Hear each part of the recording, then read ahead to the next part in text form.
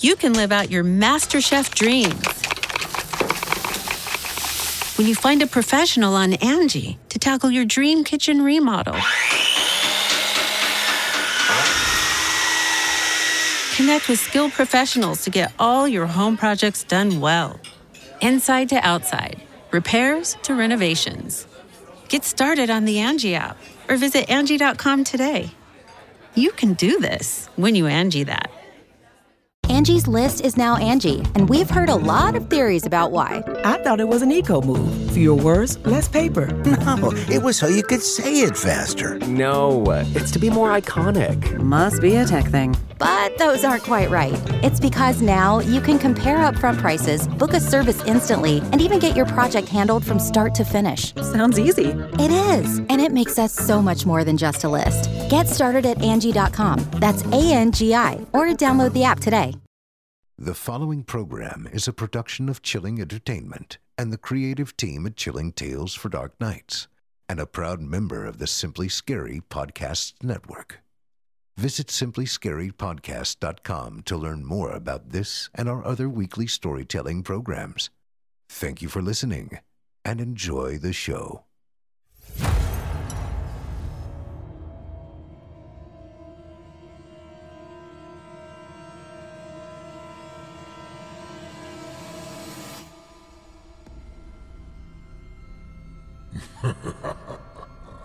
Good evening. I'm storyteller Otis Gyrie, and I ain't your grandfather.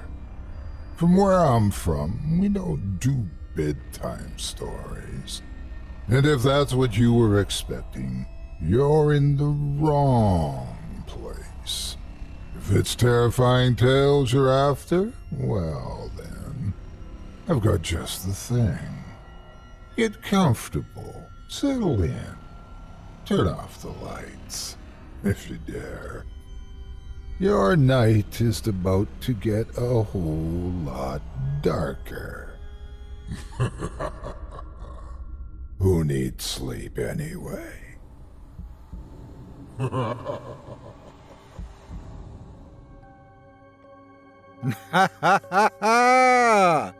Good evening. You're listening to Scary Stories Told in the Dark. Welcome to Season 9, Episode 21. I'm your host, Otis Gyrie, and in this episode, I'll be performing 4 tales to terrify you, courtesy of author Christo Healy, about villainous vocations, phantasmic photographs, deadly discoveries, and ghoulish gifts. You're listening to the standard edition of tonight's program, which contains the first 2 spine-tingling stories. If you'd like to show your support and enjoy an extended version of this and other episodes with twice the terror, visit simplyscarypodcast.com and click Patrons in the upper menu to sign up today. Thank you for your support. Now, it's time to take a walk together down the moonlit trail, so lock your doors, turn your lights down low, and settle in. The show is about to begin.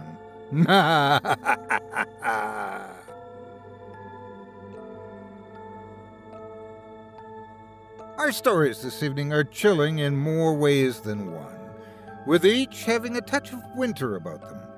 In our first, from Christo Healy, a lonely fellow finds an opportunity to escape the drudgery of the work and sleep lifestyle he's grown accustomed to.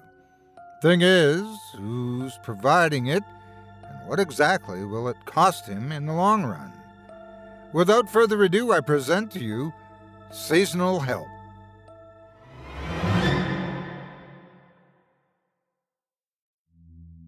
Trevor walked in his front door with a sigh. He shut the door like it weighed a ton and put the chain lock in place. In truth, it was life that weighed on him, exhausted him so. Working retail during the holiday season felt like cruel torture they should designate for criminals who did terrible things to earn their fate. Customers certainly treated him like he was a criminal. They screamed and pushed and pointed, demanding and complaining in equal measures. If there was anything to get people out of the Christmas spirit, It was a grocery store in December. Trevor shuddered just thinking about it. He crossed the living room to fetch a cold one and passed by the Christmas tree on his way to the kitchen. He scoffed at it and kept going. He hadn't put a tree up in as long as he could remember, but he did it this year to be more festive, to remind himself of the good of the holiday season. As he popped open his beer, he thought about what a joke that was. A constant reminder of how he was alone and had no one to share the holidays with.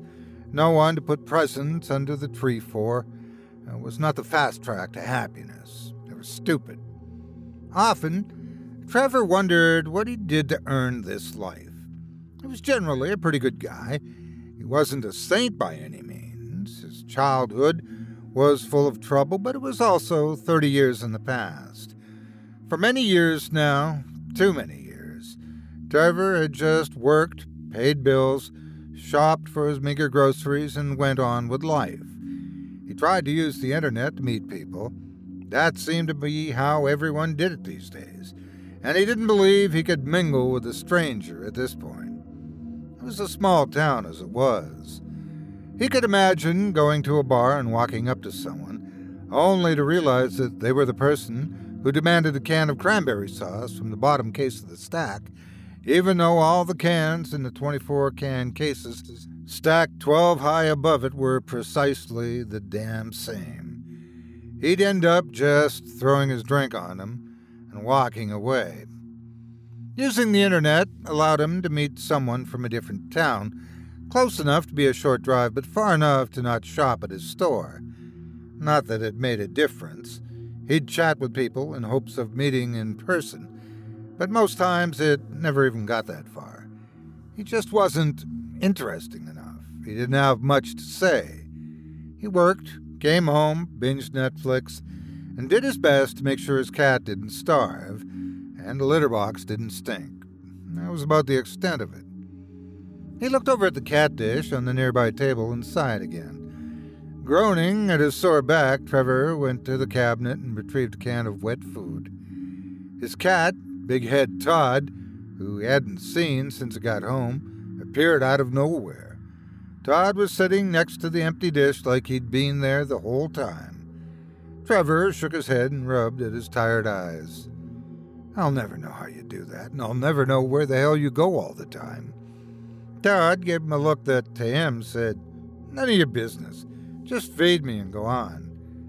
Even the cat has no respect for me, he thought. "I don't suppose you got me a Christmas present?"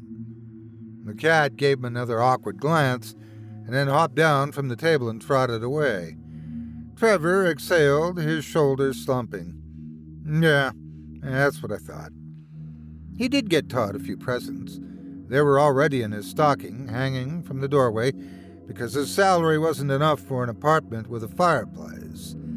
He didn't honestly believe that Todd deserved Christmas presents, unless there was a kitty equivalent to Cole, but he didn't have anyone else to get anything for. He tried to continue exchanging gifts with his parents, but they yelled at him and told him to grow up and get married like everyone else, as if it were just so simple. Trevor grabbed 2 more beers out of the fridge and took them into the living room with him. It was binge o'clock, after all. He kicked off his shoes and winced at how badly his feet hurt.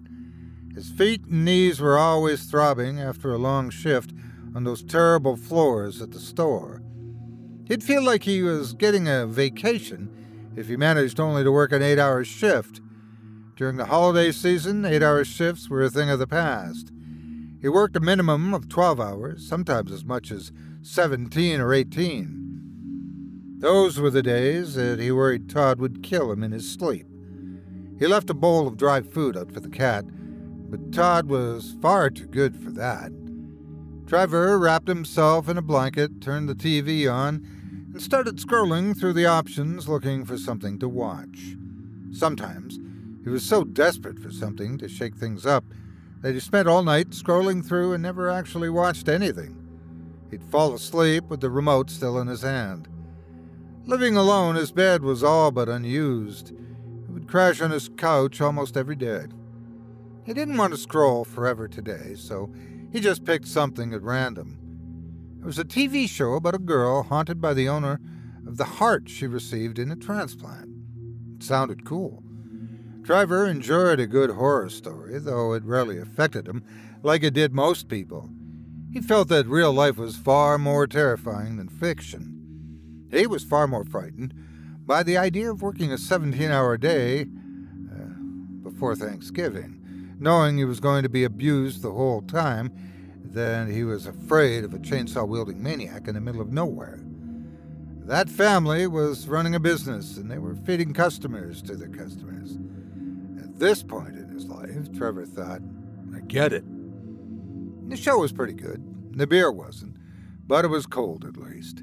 There was a shortage in the string of lights in his pitiful, lonely Christmas tree, and it kept going off and coming back on. It was struggling to get through, just like the guy who wired it. Moaning with effort, Trevor got to his feet, walked over and unplugged it. I hope if I'm unable to take care of myself, someone unplugs me too, he thought. I don't have a wife or kids to hold on to. I'm not going to be like, but I have to get back to the grocery store and make sure that bitch in the sundress gets the right alkaline water. When he got back to the couch, Trevor paused the show. He grabbed his phone, plugged it into the charger so he didn't die, and checked on his profile to see if he had had any messages.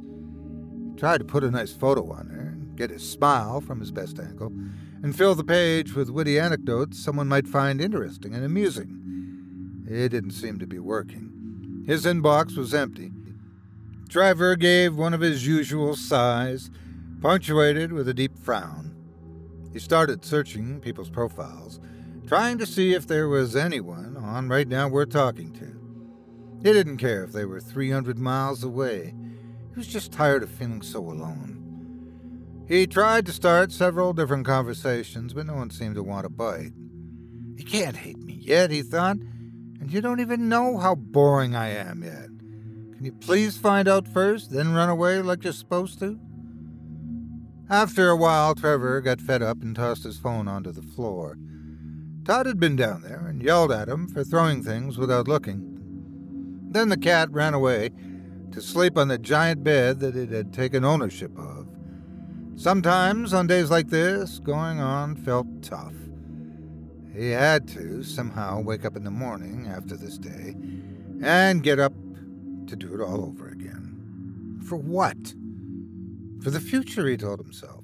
For hope. He was jaded and miserable, but not hopeless. Sometimes good things came along when you weren't looking. At least that's what people told him all the time, and he chose to believe it because what else was there?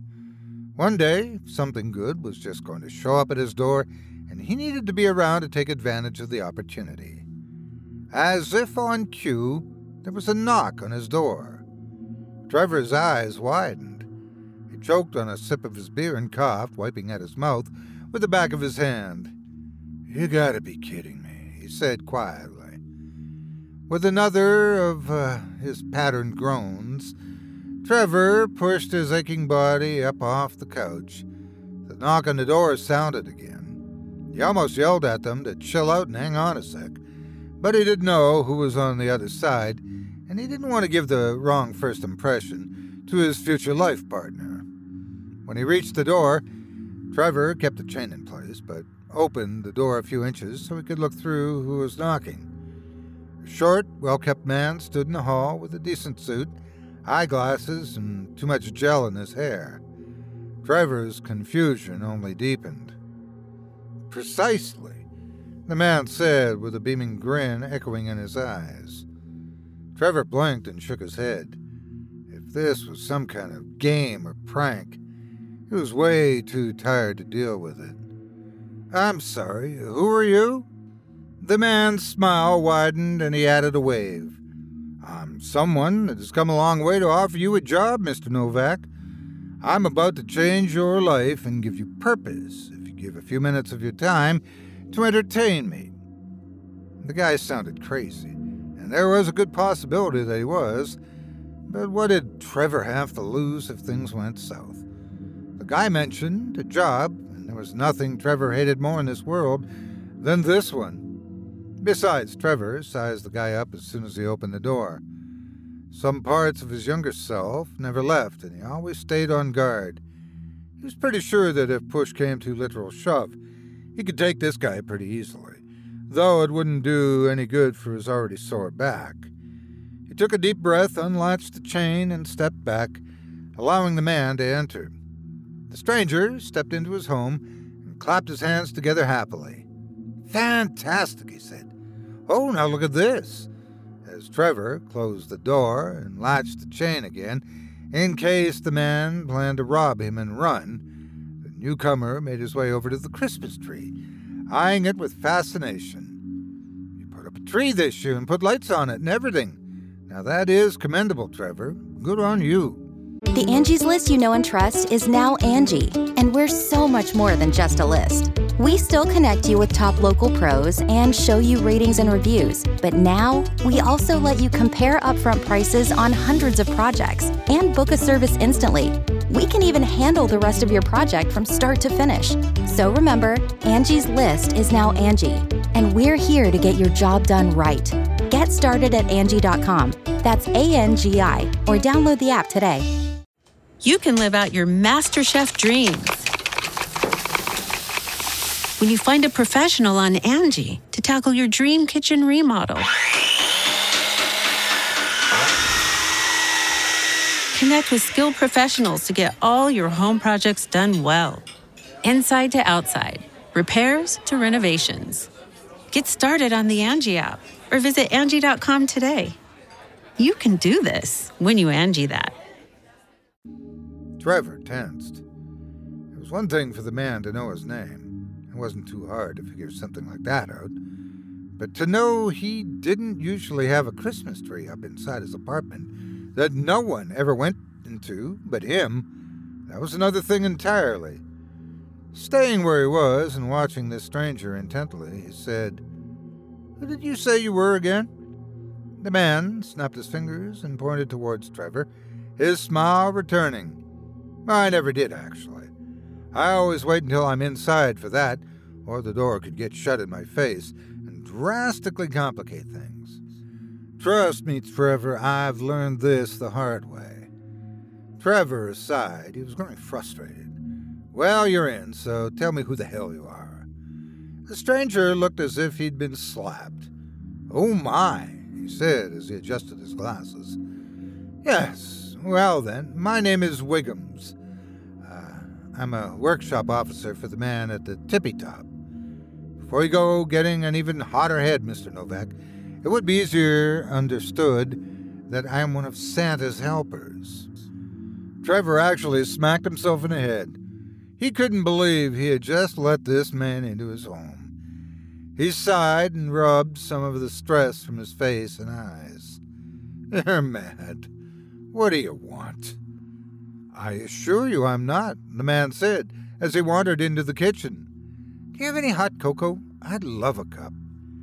"I'm surprised you don't already know the answer," Trevor said, following him, but keeping his distance. "You knew about my tree." The man gave a happy little chuckle and shook an index finger at him. "You're correct," he said, opening the cabinet next to the refrigerator and grabbing a cylindrical container of powdered cocoa. "I was merely trying to be polite and not overwhelm you. I tend not to help myself to people's cocoa if they don't offer it." He held the container up. "Do you mind?" Trevor found himself more curious than afraid of this strange man. Part of him wanted to toss the guy out in his ass, but another part of him reminded him that this was the most exciting thing to happen to him in a very long time. It was a story he could share at the store tomorrow, and maybe help some of his coworkers to find a smile as well. "Help yourself," he said.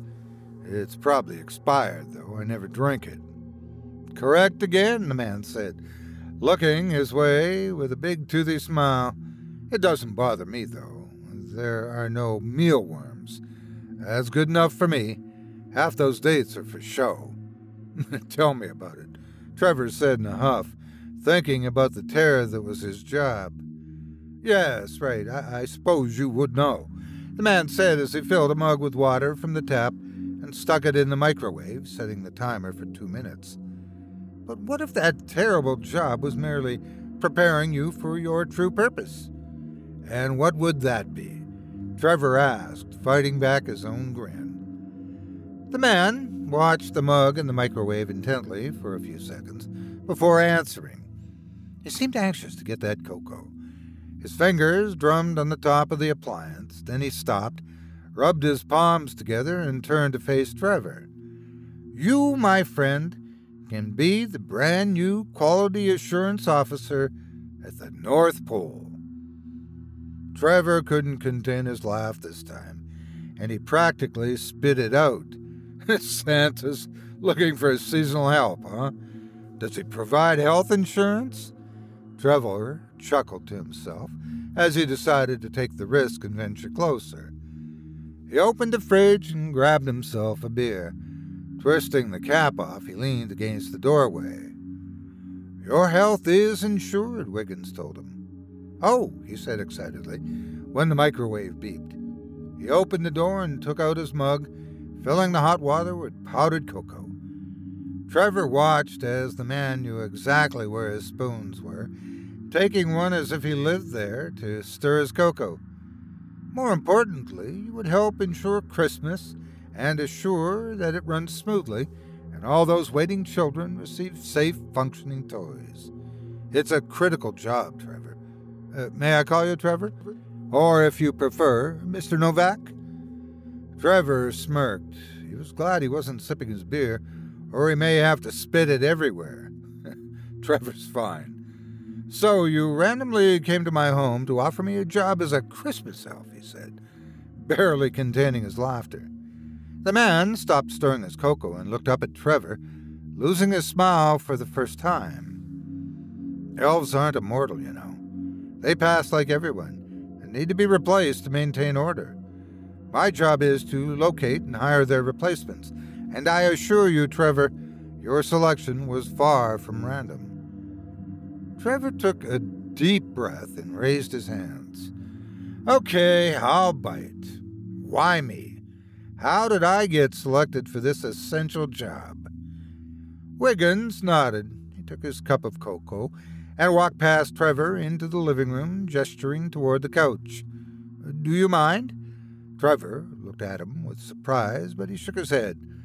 Wiggins nodded in return, sitting down and sighing happily before sipping at his cocoa. When he looked back at Trevor, he said, Well, we keep the naughty file list for this reason. We follow them. I'm sure you know that you spent a good deal of your childhood on that list. Trevor's eyes widened. He left the doorway and crossed into the living room. Was this guy serious? Wiggins continued, We watch for those candidates that go on to have lives like yours. What kind of life is that? Trevor wasn't smiling anymore. He was ready for this prank to be over. He had to sleep before another long day of work. A lonely one, Wiggins said, sipping his cocoa. We look for someone who can walk away from their lives and not have to feel guilty for leaving a family behind. Someone who won't be missed and cried over. Trevor felt suddenly angry. He set his beer down on the end table next to the couch and stared at the man, happily sipping cocoa like a child. Who are you? Who put you up to this? I assure you that I'm exactly who I say I am, and trust me, Todd will get on just fine without you. You're a convenience for him, not a necessity. Trevor's anger didn't diminish, but he felt that part about the cat was probably true. All right, then. Show me some kind of proof that you are who you say you are. The light-up power sword, Wiggins said without looking up. He continued to enjoy his hot beverage. Trevor squatted before his couch so his glare could meet the man's eyes. He'd asked for a light-up power sword that he saw at the store, put it in his letter to Santa they made him write at the juvenile detention center, and then received nothing, essentially seeing it as proof that Santa didn't exist or didn't care. Tell me who you are, Trevor demanded. I'm not going to ask you again. How do you know the things you know about me? I've already told you that, Wiggins said, placing his now empty mug down next to Trevor's beer on the end table. Thank you for the cocoa. It was delightful. He got to his feet, walked to the front door, and undid the chain. Trevor stood as well, watching him. Wiggins opened the door, looked down at Todd, and said, "He's not coming back here." The cat looked up at him, like he somehow comprehended what the man said. Then he strolled past him, out the open door. Trevor felt like he'd been punched in the heart. The cat was all that he had in this world. "You have some nerve," he growled. "I can't believe you just let my cat out. You said I'm not coming back. You planning to kill me? Because it won't be so easy." "Simmer down," Wiggins said in his usual friendly grin. "The workers at the North Pole don't just work during the Christmas season. They have to work all year to keep things going smoothly. It's a full-time position. You would essentially have to give your life up here and move to the North Pole." "Well, shouldn't you find out if I want to do that before you release my cat?" Trevor was not simmering down, not in the least. "I want you to get out of here, now." "No, you don't," said Wiggins. "You're angry at yourself, at life, at years of loneliness, and a world that left you with nothing to abandon. You're just projecting that anger at me. In the end, you'll come with me. They always do." Trevor snarled like an animal. "And how would we get there? Christmas magic? Reindeer? A flying sleigh?" Wiggins smiled. He stepped away from the door closer to Trevor. "Christmas magic is the correct answer." He pulled a plastic-wrapped candy cane from inside of his pocket of his suit jacket and extended it outwards toward Trevor. "All you have to do is eat this. It's wrapped so you know it's not poison or anything silly like that. Take one bite and you'll be right where you need to be." Trevor snatched the candy from the man's hand. Of course, he didn't believe it was magic, but he also didn't think it was poison. This was some kind of big joke, and he wanted to get it to the end of it. He wanted to look for Todd and hopefully get home in time to get some sleep before getting up for work. He unwrapped the candy cane while staring furiously at the man, grinning back at him. Then he chomped down, taking a big bite out of the top of the curved candy cane. And suddenly, Trevor found himself somewhere else. He was in what looked like to be a warehouse. He was seated at a table with what had to be hundreds of other people, all looking exhausted, sickly, and miserable, their mouths sealed shut tightly. In the center of the table was a conveyor belt, sending toys between people at the table. Trevor felt real fear for the first time since Wiggins arrived at his door.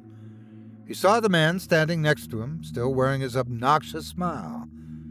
There was a clanging sound, and Trevor looked down to find his wrists wrapped in shackles that came from chains that ran to the floor. Trevor tried to demand to know what was happening, but his mouth wouldn't open. He looked at Wiggins with wild eyes. Wiggins, on the other hand, never lost his smile. Trevor flinched and realized that someone had just put an IV into his hand. What in the name of God was happening? "I'll be back shortly to administer the feeding tube," the nurse said. "Delightful," Wiggins said back. Then he clapped his hands and looked at Trevor. "The IV and the feeding tube will keep you nourished and healthy for a long time, and when they're no longer enough, you'll be replaced by someone else just like you. You'd be surprised by just how many there are, Mr. Novak. I know it's a lot to digest at the moment, but I need you to pay attention. You need to use your hands to check toys that go past for mistakes and dangers. The chief toy officer will explain in greater detail. You must do your job or you will face terrible consequences, none of which will be death. You will not be allowed out of your contract you agreed to by biting the candy cane. Pain and suffering are an option, death isn't. It will do you well to keep that in mind." The frighteningly thin, unshaven older man across from Trevor looked at him with fearful eyes and shook his head before he grabbed an action figure that came down the belt before him. Trevor realized that the man couldn't talk any more than he could. None of them could be imaginary, and this guy was trying to warn him that it wasn't worth it not to comply. Trevor felt tears fill his eyes and spill over his lower lids to careen down his cheeks. Now, Wiggins said, patting his shoulder. You're doing a good thing, Trevor. I mean, there's a reason we select from the naughty list, as I'm sure you now understand, but consider all the smiles you'll bring to those millions of children on the good list. That's your payment and reward for the lifetime of service you must now give. Welcome to your glorious purpose. Wiggins left then. Trevor watched him walking away, and he jumped up, realizing that his legs were attached to the legs of the chair. The whole chair moved, but it seemed to be bolted down. Trevor tried to scream, but there was no sound. It was just fear that raged in his silence, in his own mind. Around him, the others looked at him with wide, fearful eyes and shook their heads. They all tried frantically to grab the passing toys with nervous fingers as if he were going to get them all in trouble. Trevor's body trembled as he began to weep. Then a man walked over to him, holding a clipboard. Greetings, newbie, he said. I'm the chief toy officer. Pay attention because I'm about to show you what you're looking for, and I don't like to repeat myself. This job is all there is for you now, so you want to do it right. There's nothing else but the job and the consequences of not doing it. Welcome to Santa's workshop, elf.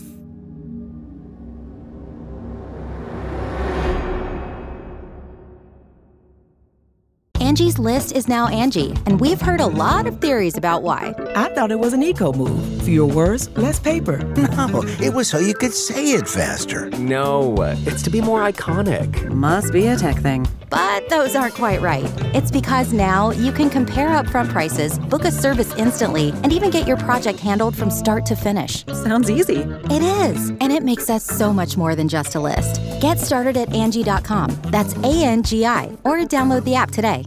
Angie has made it easier than ever to connect with skilled professionals to get all your jobs projects done well. If you own a home, you know how much work it can take, whether it's everyday maintenance and repairs or making dream projects a reality. It can be hard just to know where to start, but now all you need to do is Angie that and find a skilled local pro who will deliver the quality and expertise you need.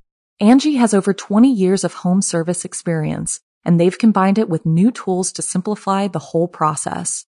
Bring them your project online or with the Angie app, answer a few questions, and Angie can handle the rest from start to finish or help you compare quotes from multiple pros and connect instantly, which means you can take care of just about any home project in just a few taps. Because when it comes to getting the most out of your home, you can do this when you Angie that.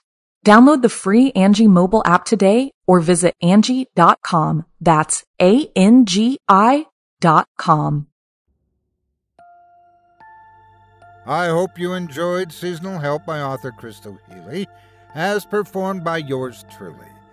If you enjoyed that first tale and would love to read more from tonight's very talented feature author, you can help support him by visiting simplyscarypodcast.com/Healy.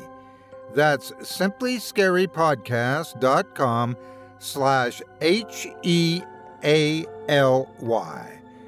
His short horror has graced a number of works, including Dead Lucky, Tales from the World of Adrian's Undead Diary, Book 7, Madame Gray's Creep Show, and many more.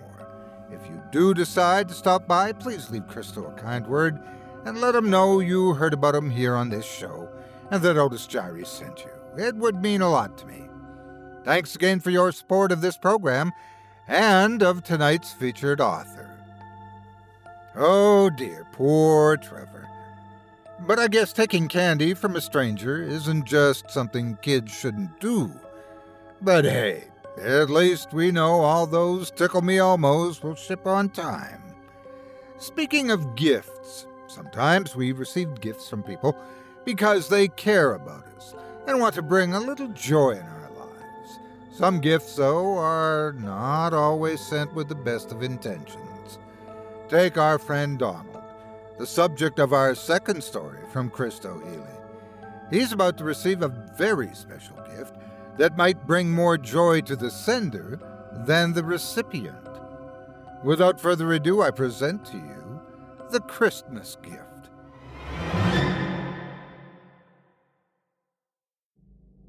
Donald opened the front door looking for who rang. There was no one on the porch of the big house or the walkway below. He looked around, eyes scanning the street, but he saw no one. Maybe some teenagers were playing their pranks, but Christmas seemed a strange time of year for those stunts. Had it been All Hallows Eve, it would have made more sense to him. Then he looked down. Donald eyed the gift box with curiosity. It sat there before his feet, perfectly wrapped and full of mystery. Whoever delivered the present had not wanted to hang around for the thank you, and it was a peculiar behavior. He wasn't someone that would need a gift or charity. He was still living off of his father's money, which was his grandfather's money. Donald hadn't worked a day in his life. He had no reason to. And if he cared enough to marry and procreate, his child wouldn't need to either. It was due to the everlasting boredom of being independently wealthy that Donald found his hobby. Like most affairs of the rich, his hobby was a secret, and now that he was staring at this strange gift box, he couldn't help but wonder if maybe it wasn't any longer. He stepped around the box and down the first few steps of the porch where he stood and scanned the yard, the bushes and the trees. His eyes combed the possible hiding places and came up empty. Donald shook his head at this. Whoever dropped off the present must have rung the doorbell and run as the devil had chased them. Turning back around, Donald bent over and scooped up the present. Then he carried it with him back into the big house. He closed and locked the door behind him. Donald didn't keep servants like so many others of his status. Servants were extra eyes and ears. They were loose ends and incriminating. Chances he didn't dare take. He didn't have a job. There was no reason he couldn't clean up after himself. That was part of the fun anyway. Donald walked through the silent house. He placed the package on the table for the time being. Before he could bring himself to walk away from it, he had to check the attached tag. Of course, it didn't list a name, and he hadn't been foolish enough to expect otherwise.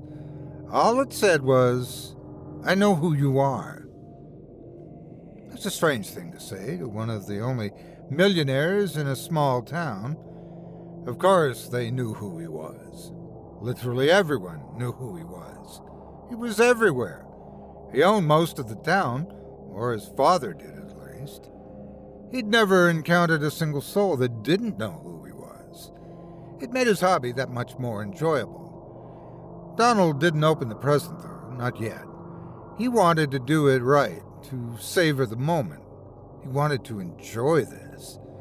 He knew, without needing to be told, that the gift was not an act of kindness. He thought about this as he ventured into the sitting room and stoked a fire in the fireplace. Then he went and fetched himself a fine glass and an even finer bottle of Merlot.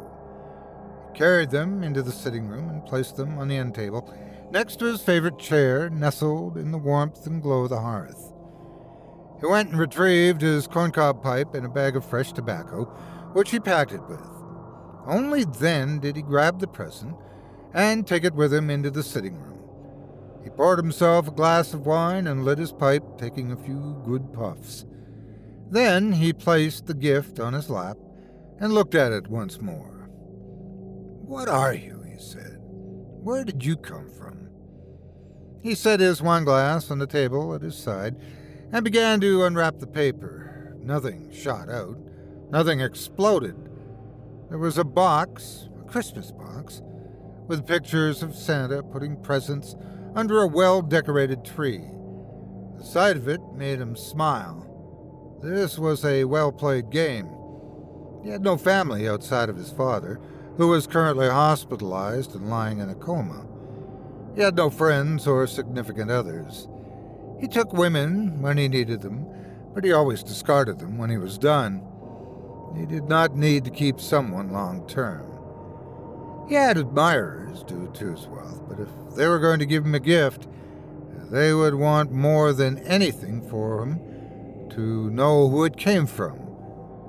It begged to know who deemed to celebrate the rich loner in the big house at the top of the hill. Donald took another sip of wine. He closed his eyes and reveled in the taste. Hints of cinnamon and pine swirling in his mouth. It was the perfect blend for the season. He set the glass back down and removed the box's lid. Inside was a book, a thick one. He removed it and set it aside for now. He looked into the box, turning it over and upside down. Other than red and green tissue paper, there was nothing else to be found. Donald's curiosity had piqued. He placed the box on the floor beside his chair and stuffed it with the wrapping paper, gently placing the lid back on. Then he puffed at his pipe and looked at the book, fingers brushing at his beard.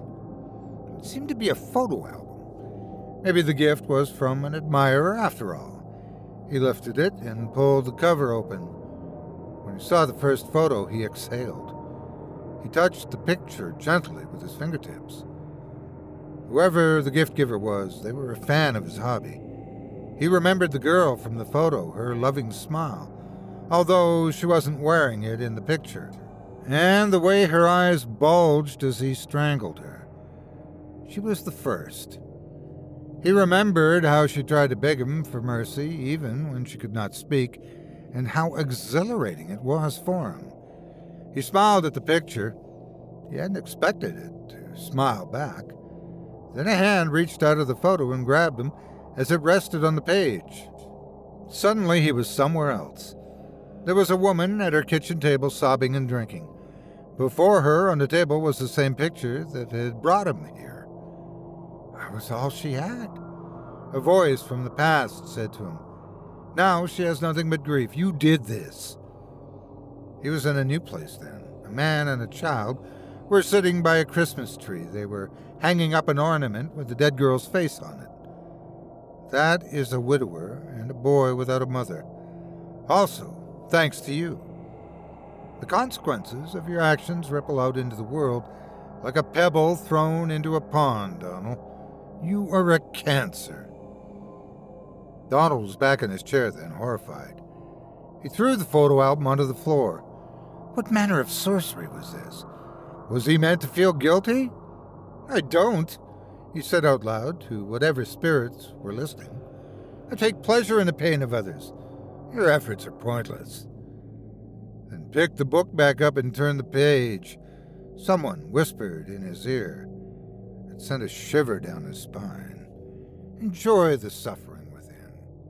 I will, he said angrily. He took a big gulp of wine and nodded.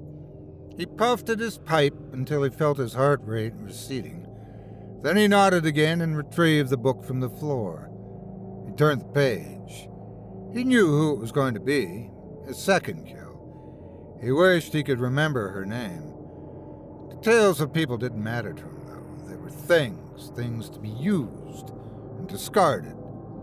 She was beautiful, though, wasn't she? The photo's face contorted to one of anger, and Donald recoiled. Then the slender fingers came through to grab his hand again. The doctor was visiting a girl that looked exactly like the one in the photo. It was impossible, he knew, even as he watched the doctor administer meds. She was dead. He buried her himself. Yet, here she was.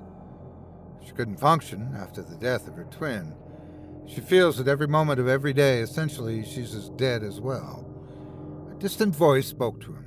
You did this. I did, he said, and I'd do it again. Then he was watching a body under a sheet being wheeled out the front door of a house. He blinked and watched with curiosity as it rode by. Under there is the body of my father. He couldn't live with it, knowing he failed to protect me from you. He took his own life. Then they were inside. There was a woman sitting on the floor, staring forth from empty, hollow eyes. Your mother, I presumed. Donald said. Yes, she never recovered. I'm bored. Who's next? Donald said with agitation. Then he was back in his chair.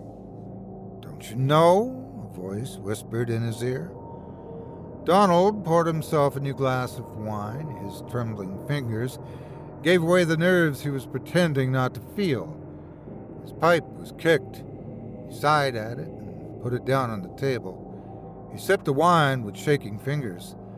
Then he took a deep breath and turned the page. Let's get this over with, he said, all bravado. The brunette in the photo didn't wait for his nostalgia. She just reached up out of the photo and grabbed his arm, a silent scream on her lips. He cried out, giving away that he was bothered by this routine. Then he was in an alley. There were men and women alike spread all over. They were shivering and coughing. They were lost in the highs of drugs and drowning the last sips of a bottle of booze. These are all the homeless people I worked with before you took me from the world, the dead girl told him.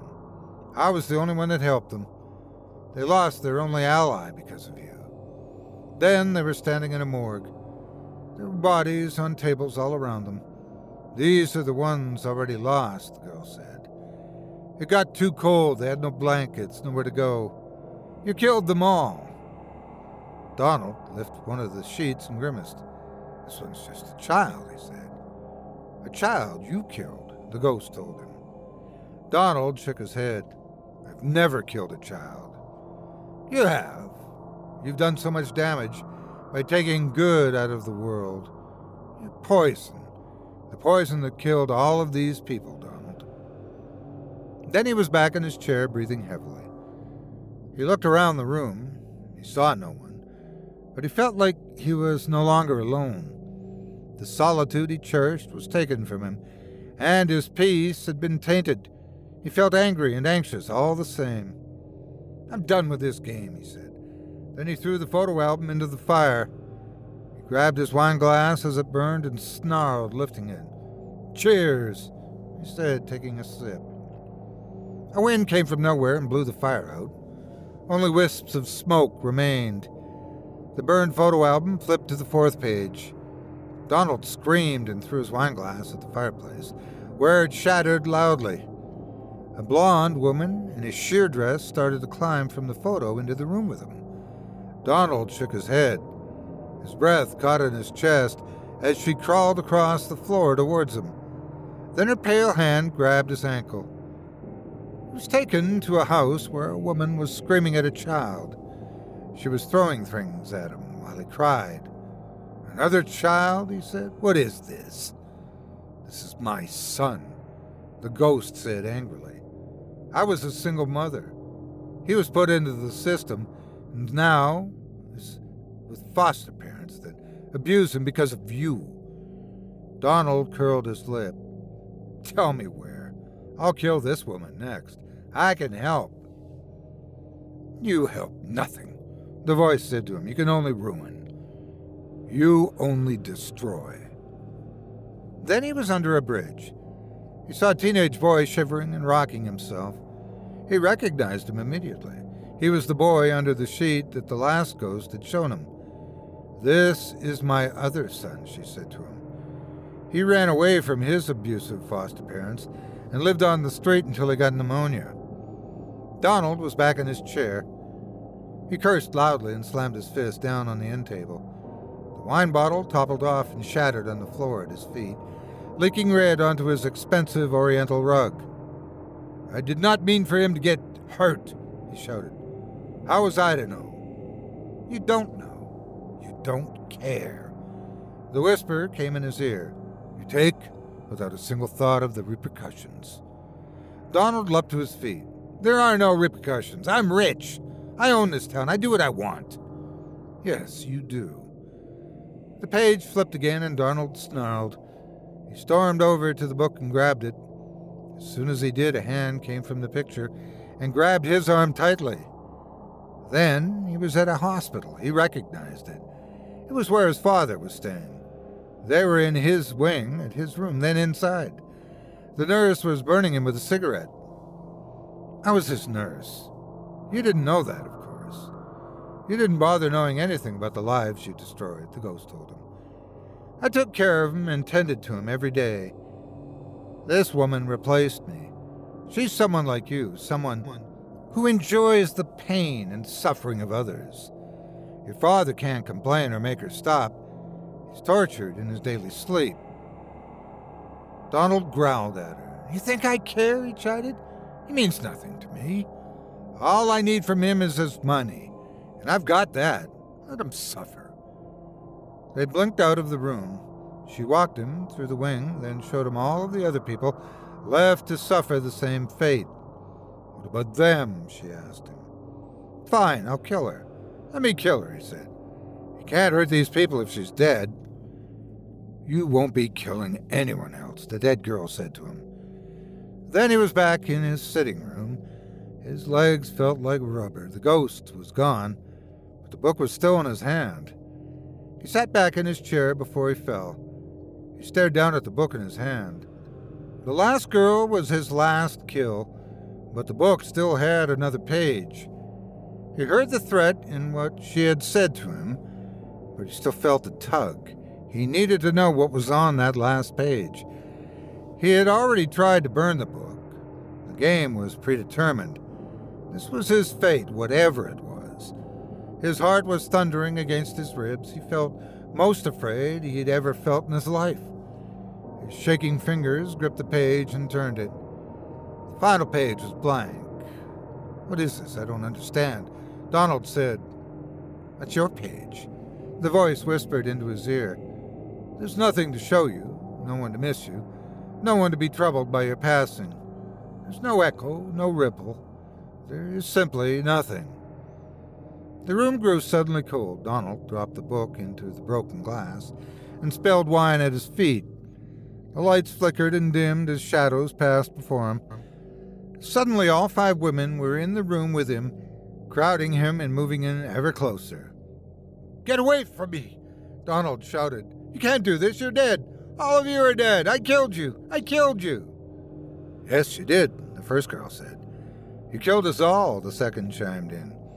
They were upon him then. Now we're here to return the favor, the third girl told him. They reached out with their ghostly fingers, grasping at his throat. Merry Christmas, the fourth girl said. The fifth just smiled and they grabbed a hold of him. All together they squeezed and watched as he struggled, his eyes bulging. They listened to him, tried to beg for mercy, in unintelligible words as the air was forced from his lungs. His fingers dug into the arms of the chair and his legs kicked as the air escaped him. Then the big house was quiet and still. All 6 of them were gone. Outside, the jingling of bells accompanied the harmonizing voices of carolers, and life went on.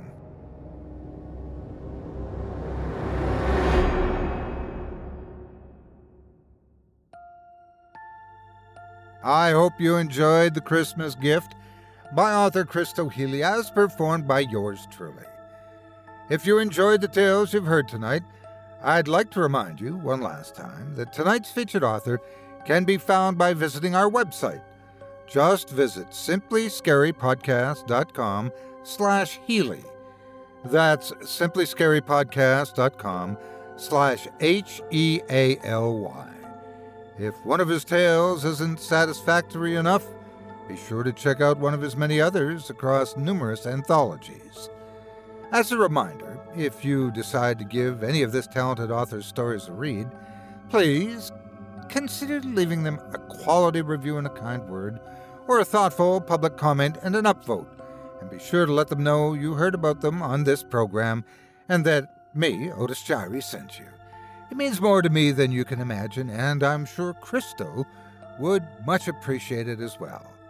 Thanks again for your support of this show and of tonight's featured author. Now, before we go, I'd also like to take a moment to thank you personally for joining me for this episode of Scary Stories Told in the Dark. If you enjoyed what you've heard on today's program, please take a moment to stop by our iTunes page or wherever else you listen to your favorite podcasts and leave us a 5-star review and a kind word. It makes a huge difference and would mean a lot to us. If you'd like to hear a premium extended edition of tonight's and all of our other episodes featuring Twice the Terror, visit simplyscarypodcast.com today and click the Patrons link in the menu at the top of the screen.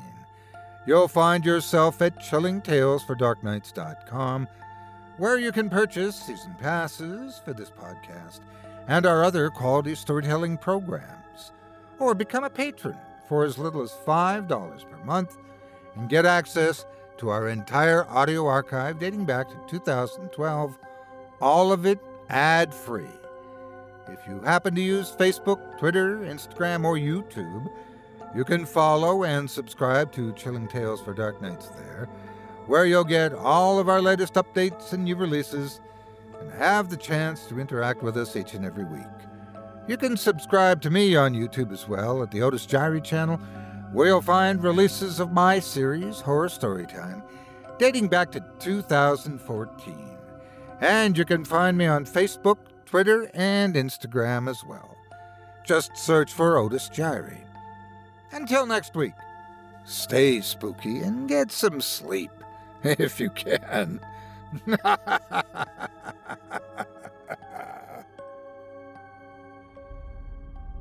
Thanks for listening. You've been listening to Scary Stories Told in the Dark, a production of Chilling Entertainment and the creative team at Chilling Tales for Dark Nights, and a proud member of the Simply Scary Podcasts network. Visit simplyscarypodcast.com today to learn more about our network and our other amazing storytelling programs. Tonight's program was hosted, and its featured stories performed by yours truly, Otis Gyrie. Selected stories have been adapted with the kind permission of their respective authors. Original music provided by Luke Hodgkinson and Jesse Cornett. Sound design and final mixing and mastering provided by executive producer and director Craig Groshek. Program's artwork and logo by David Romero. If you're looking for some fresh tales on a daily basis while waiting for the next podcast, check out my YouTube channel, the Otis Gyrie channel, and my extensive collection of narrated tales there. Simply search on YouTube by my name and you'll find me. And don't forget to subscribe and press the bell notification icon to get my latest releases. Got a scary tale of your own that you'd like performed? I take submissions. Email it to me today at otis@simplyscarypodcast.com to have your terrifying tome considered for production in a future episode of this show. That's otis@simplyscarypodcast.com. If you've enjoyed what you heard on tonight's program and are joining us on your favorite podcast app, subscribe to us to be sure you never miss an episode, and leave a 5-star review and a comment. Your feedback means a lot to me. You can also follow Chilling Tales for Dark Nights and yours truly on Facebook to connect anytime and get the latest updates on this and other programs and my channel. If you're listening on the Chilling Tales for Dark Nights YouTube channel, do us a favor and hit the subscribe button and the bell notification icon for CTFDN as well to get more spooky tales from me and the crew and another episode of this program each and every Wednesday.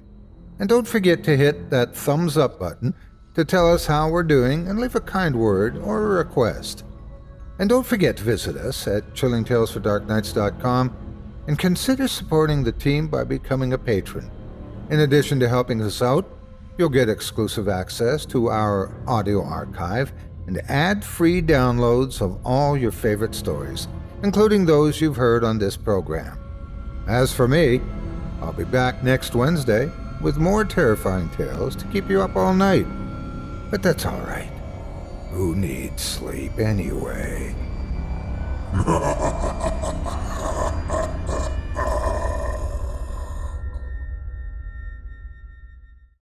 You can live out your MasterChef dreams when you find a professional on Angie to tackle your dream kitchen remodel. Connect with skilled professionals to get all your home projects done well. Inside to outside, repairs to renovations. Get started on the Angie app or visit Angie.com today. You can do this when you Angie that. Angie has made it easier than ever to connect with skilled professionals to get all your jobs projects done well. If you own a home, you know how much work it can take, whether it's everyday maintenance and repairs or making dream projects a reality. It can be hard just to know where to start, but now all you need to do is Angie that and find a skilled local pro who will deliver the quality and expertise you need. Angie has over 20 years of home service experience, and they've combined it with new tools to simplify the whole process. Bring them your project online or with the Angie app, answer a few questions, and Angie can handle the rest from start to finish or help you compare quotes from multiple pros and connect instantly, which means you can take care of just about any home project in just a few taps. Because when it comes to getting the most out of your home, you can do this when you Angie that. Download the free Angie mobile app today or visit Angie.com. That's ANGI.com.